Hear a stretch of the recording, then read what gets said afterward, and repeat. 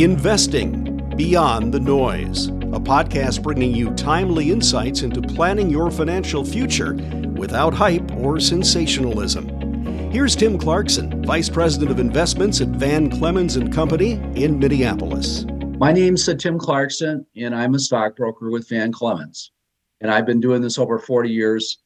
And I'm going to talk about my good friend Craig Ostrom, who's also a broker at Van Clemens. And I'm also going to talk about an analogy of comparing investing in a piggy bank to investing in the stock market.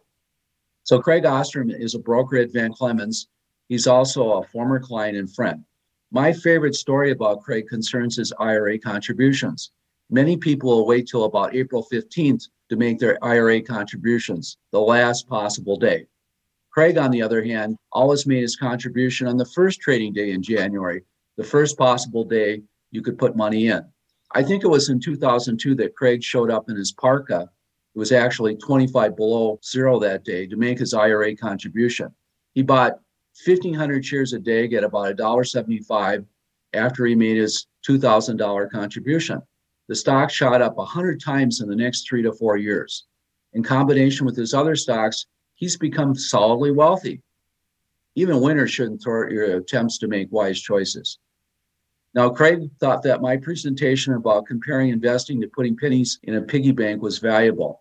And so I'm inspired to do this comparison again. To get where you're trying to go, you have to at least be going in the right direction. You won't make it to Mexico from Minneapolis by heading north. The correct direction for investing is always to ask the right question. Where am I going to get the highest return? Will it be a bank at 2% or will a stock do better? To understand that choice, let's look at the analogy of a simple piggy bank. So if you put your money in the bank and you start with a 2% return, the 100 pennies at the beginning of the year, by the end of the year, you're going to have 102 pennies. Simple enough. And also, admittedly, there's almost no risk with that. Now think of the stock market like a piggy bank.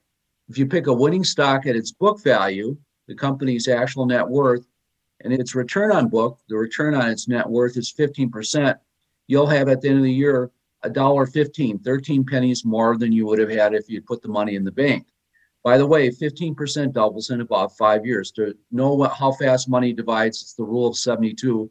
So you divide 72 into whatever the return is. So if you divide 72 into 15, it's just under 5%.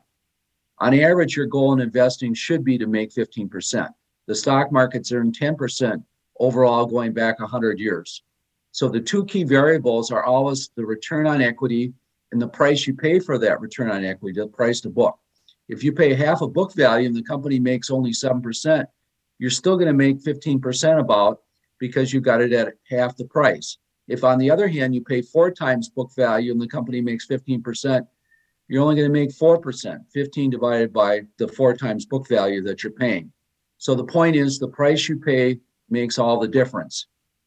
Now, the job of a stockbroker or financial advisor is to get you into high returning businesses at low prices. Of course, a 15% return on a stock is not guaranteed. Businesses can and sometimes do make less than that.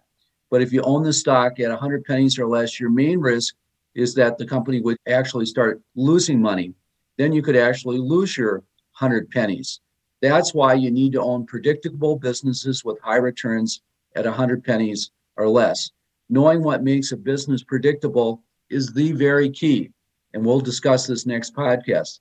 In the meantime, I have a major insurance company that consistently makes 7% in equity, and it's only trading for 50% of its book value or its net worth. I think that implies a 14% return. In the meantime, it also pays a 4% dividend. Call me. The discussions contained in and referred to in this podcast are provided for educational, information, and entertainment purposes only. The information, statements, comments, views, and opinions expressed or provided are not necessarily those of Van Clemens and may not be current. Van Clemens does not make any representation or warranty as to the accuracy or completeness of any of the information, statements, comments, views, or opinions contained in this podcast. Any liability, therefore, is expressly disclaimed. Van Clemens does not undertake any obligation whatever to provide any form of update, amendment, change, or correction to any of the information, statements, comments, views, or opinions set forth in this podcast. You should not make any decision, financial, investment, trading, or otherwise based on any of the information presented in this podcast without undertaking independent due diligence, and consultation with a professional broker or financial advisory. You understand that you are using any and all information available on or through this podcast at your own risk. You've been listening to Investing Beyond the Noise with Tim Clarkson, Vice President of Investments at Van Clemens & Company in Minneapolis. Visit vanclemens.com or call 612-758-9140.